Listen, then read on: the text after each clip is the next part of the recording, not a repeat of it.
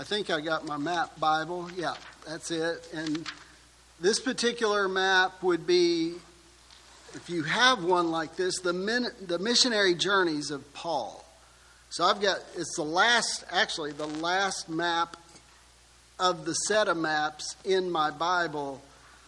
The heading is Paul's first, second, and third missionary journeys. And as you well know, Paul is ready to embark on his first missionary journey. Now, he's already made the first leg of that journey from Antioch. If you will find, well, my eyes fell to Damascus, there on the eastern side of the Great Sea, the Mediterranean Sea. If you find Damascus and go north, you're going to find Antioch, and then just to the west of Antioch, there's Seleucia, and I believe it was from there, if I'm not mistaken, that he departed for Cyprus. So the last study, that first 12 verses in Acts 13, we have Paul in Cyprus. Paul and Barnabas, I believe. Is that right? That's right. Yeah. So they're in Cyprus, and then they finished up, the last we read, they were in Paphos, which is western Cyprus. And the Bible, remember, told us that they covered the island, bringing the gospel to the people in Cyprus.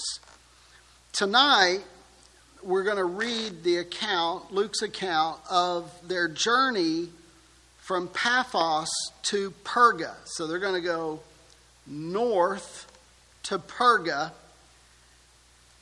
You can find Perga there. It's right there, just a little bit northwest of Cyprus. And then from Perga, they're going to go to Antioch of Pisidia, or Pisidian Antioch. So it's important to note there's two Antiochs, and we want to make sure we differentiate between the two. So whenever we refer to this, the Antioch tonight, where Paul has landed, we're going to say Pisidian Antioch, or Antioch of Pisidia, and that is not to be confused with the Antioch from which the missionary journey originated, that church in Antioch where the believers were first called Christians. So that's where we're headed, and we'll find our place there in chapter 13. We're at verse 13. We noticed that in the last account on the Isle of Cyprus, that we've seen it, Barnabas and Saul, Barnabas and Saul, Barnabas and Saul, but no more. From here on, it's Paul and Barnabas. And we think what has happened is that Paul has basically stepped forward in the leadership of this journey. And we know that John Mark was with them. Tonight we'll read where John Mark has left them. He has gone back to Jerusalem. This is so straightforward, and there's no shortage of some amount of controversy over this. I don't usually get into all the wherefores and just the disagreements that are generated about different things. Some of it's just because we speculate. Sometimes it's other things. But anyway, tonight the big controversy was, did Paul copy Peter's Pentecost sermon when he preached this sermon? And I'm thinking, hey, there's one gospel. How many ways can you say Jesus lived without sin, died on the cross, was buried, rose from the dead, lives forevermore, wants to save you? I mean, how many different ways can you say this? So anyway, I don't think Paul was copying anybody. He was just preaching the gospel, and when he preached, he got results, and that's a wonderful thing. So we'll pick it up there in verse 13. Acts 13:13. Now Paul and his companions put out to sea from Paphos and came to Perga in Pamphylia, but John left them and returned to Jerusalem. We assume this is John Mark. But going on from Perga, they arrived at Pisidian Antioch. And on the Sabbath day, they went into the synagogue and sat down. Now, this will be become a normal thing for Paul. He will arrive in a town, a place, and he will find the synagogue, and he will begin the ministry or the outreach there in the synagogue. And that's what he does here in Pisidian Antioch. And when there's a synagogue, we believe there's a significant number of Jews there, or there wouldn't be a synagogue. So there's a synagogue there. And he and his companions go to the synagogue, and they had a seat. They sat down. After the reading of the law and the prophets, the synagogue officials sent to them, saying, "Brethren, if you have any word of exhortation for the people, say it." At this point, they've gone through their normal introduction. They're reading the law. There's some speculation on what they read. Maybe out of Deuteronomy 1, maybe out of Deuteronomy 4. And they're basing this off of what Paul preaches, because he is going to emphasize that the Savior is a descendant of King David. It's so powerful and so Christmassy when you think of the genealogy of Jesus. So, but they would read out of the law and then out of the prophets. There's some speculation that they may have read over there in 1 Samuel or 2 Samuel with regard to King Saul or with regard to King David. Nevertheless, they read out of the law and they read the prophets, and then the synagogue officials sent to them and said, "Brethren," so they're talking to Paul, and they said, "If you have any word of exhortation for the people, say it." Well, that's an open invitation. So Paul stood up. There it is in verse 16, and motioning with his hand. So I don't know what that would have been like. Maybe like, would he raise his hand? I don't know. But he motioned with his hand. He's about ready to speak. He has a word of exhortation for the people. So his sermon, he says, "Men of Israel, and you who fear God, listen." So that tells us something. It tells us about his audience. Men of Israel is a direct reference to the Jews who are in that synagogue setting. And then he says, "And you who fear God, listen." So God-fearers were generally Gentiles who believed in the one God, the one true God, and they are in the synagogue, but they are not fully into all the rituals, the sacrifices, and on and on. They're God-fearers. And Paul recognizes this, and he addresses them. "Men of Israel, and you who fear God, listen." And so he begins his sermon. I wonder how he would start a sermon. It's remarkable. He gives a history lesson. Verse 17, "The God of this people, Israel, chose our fathers and made the people great during their stay in the land of Egypt." So he's gone all the way back to the end of the book of Genesis and the first part of Exodus. And he talks about the choice of the people by God. He says he made the people great during their stay in the land of Egypt, and with an uplifted arm he led them out from it. So that uplifted arm, there's a reference in Exodus 6 about God's uplifted arm. Paul knows his Bible. I mean, he's a Pharisee of the Pharisees. He's of the tribe of Benjamin. He knows his stuff, and it comes out in this sermon.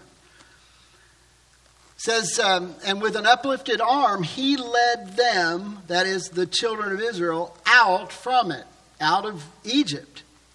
He says, for a period of about 40 years, he put up with them in the wilderness. When he had destroyed 7 nations in the land of Canaan, what were those ites? All the ites. We'll just note the last one. The last nation to be destroyed were the Jebusites. But there's 6 previous: Girgashites, Hittites, on and on. So when he had destroyed 7 nations in the land of Canaan, he distributed their land as an inheritance, all of which took about 450 years. So in 3 or 4 verses, Paul already has the children of Israel out of Egypt and into the land. After these things, he gave them judges until Samuel the prophet.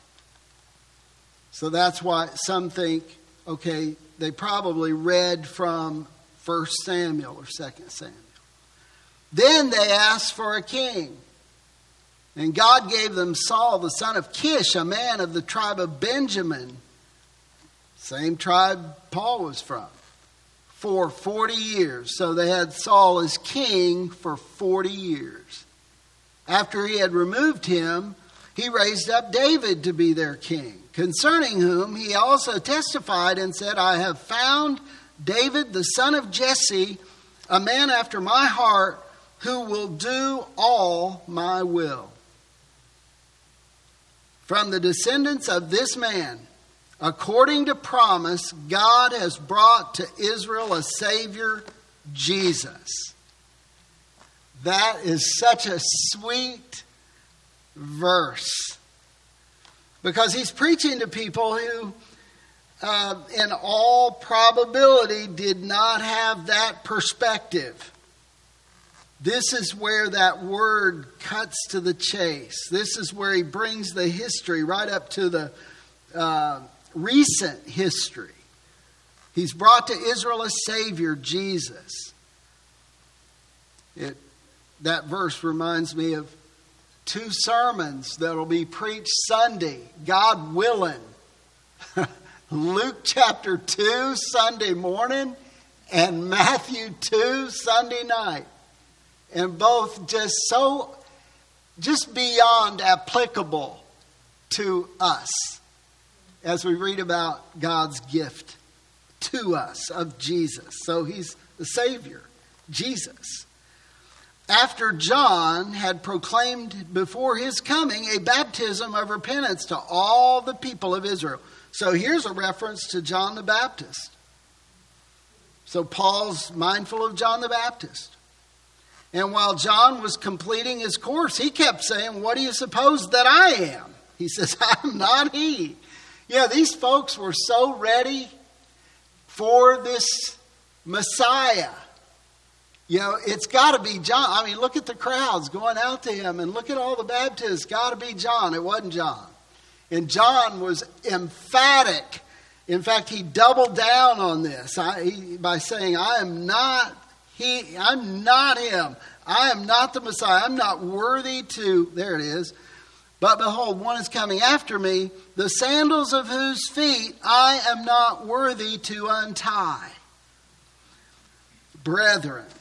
I think this is the second time Paul's used the word brethren. Brethren, sons of Abraham's family, and those among you who fear God. To us the message of this salvation has been sent. For those who live in Jerusalem and their rulers, recognizing neither him nor the utterances of the prophets which are read every Sabbath, fulfilled these by condemning him.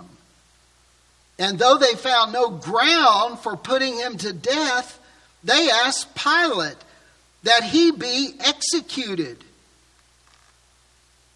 And remember, this is a reference for those who live in Jerusalem, their rulers.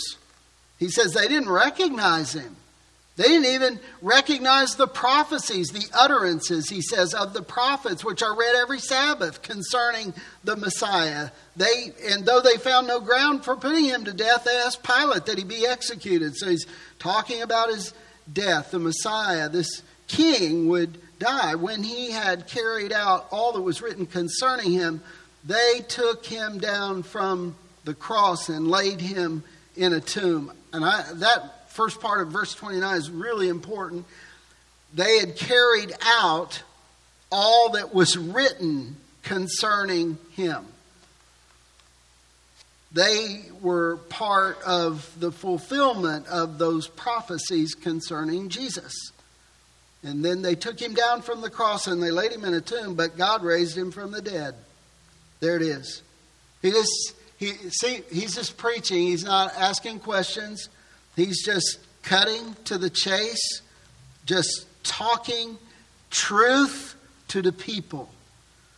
And for many days he appeared to those who came up with him from Galilee to Jerusalem. For many days he appeared. Paul's just walking them right through this ministry of Jesus. The very ones who are now his witnesses to the people.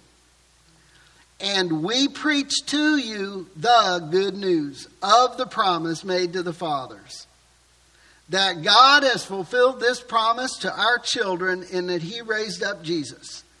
As it is also written in the second psalm, you are my son, today I have begotten you. As for the fact that he raised him up from the dead, no longer to return to decay, he has spoken in this way, I will give you the holy and sure blessings of David. Therefore, verse 35, he also says in another psalm, the one which we read, you will not allow your Holy One to undergo decay. Psalm 16. For David, after he had served, now Paul's going to explain this, David, after he had served the purpose of God in his own generation, fell asleep and was laid among his fathers and underwent decay. He says, not King David, not talking about King David. He was buried and he underwent decay. But this prophecy is about another one, a descendant of David. But he whom God raised did not undergo decay. Therefore, let it be known to you, brethren, there it is, that through him forgiveness of sins is proclaimed to you. What is our need? Our need is the forgiveness of sins. And through him, everyone who believes is freed from all things from which you could not be freed through the law of Moses. What a promise. Therefore take heed, so that the things spoken of in the prophets may not come upon you. Well, obviously, what was it, Paul? They're on the edge of their seats. What was spoken of the prophets that could come upon us? There it is in verse 41. Behold, you scoffers, and marvel and perish, for I am accomplishing a work in your days, a work which you will never believe, though someone should describe it to you. As Paul and Barnabas were going out, I love this part. The people kept begging that these things might be spoken to them the next Sabbath. You know what the truth of it is? The gospel never gets old. It just never gets old. The scriptures never get old. And they wanted to hear it again and again and again. And now when the meeting of the synagogue had broken up, many of the Jews and of the God-fearing proselytes followed Paul and Barnabas, who speaking to them were urging them to continue in the grace of God. Well, that sounds like a wonderful outcome in a very straightforward sermon, glorifying Jesus as the one who came, who lived, died, rose again from the dead, all that we would be forgiven of our sin. Forgiveness of sin. That's why Jesus came. Well, we'll pray, and we're a little tardy tonight. We'll get going. I love this time of year. It's a beautiful time. I hope you're enjoying it, and that we can, continue to magnify Jesus. Father in heaven, we thank you for the evening together spent in prayer and in good fellowship with one another. And there's such a unity, Lord, among us that it cannot be humanly manufactured. It comes just from you.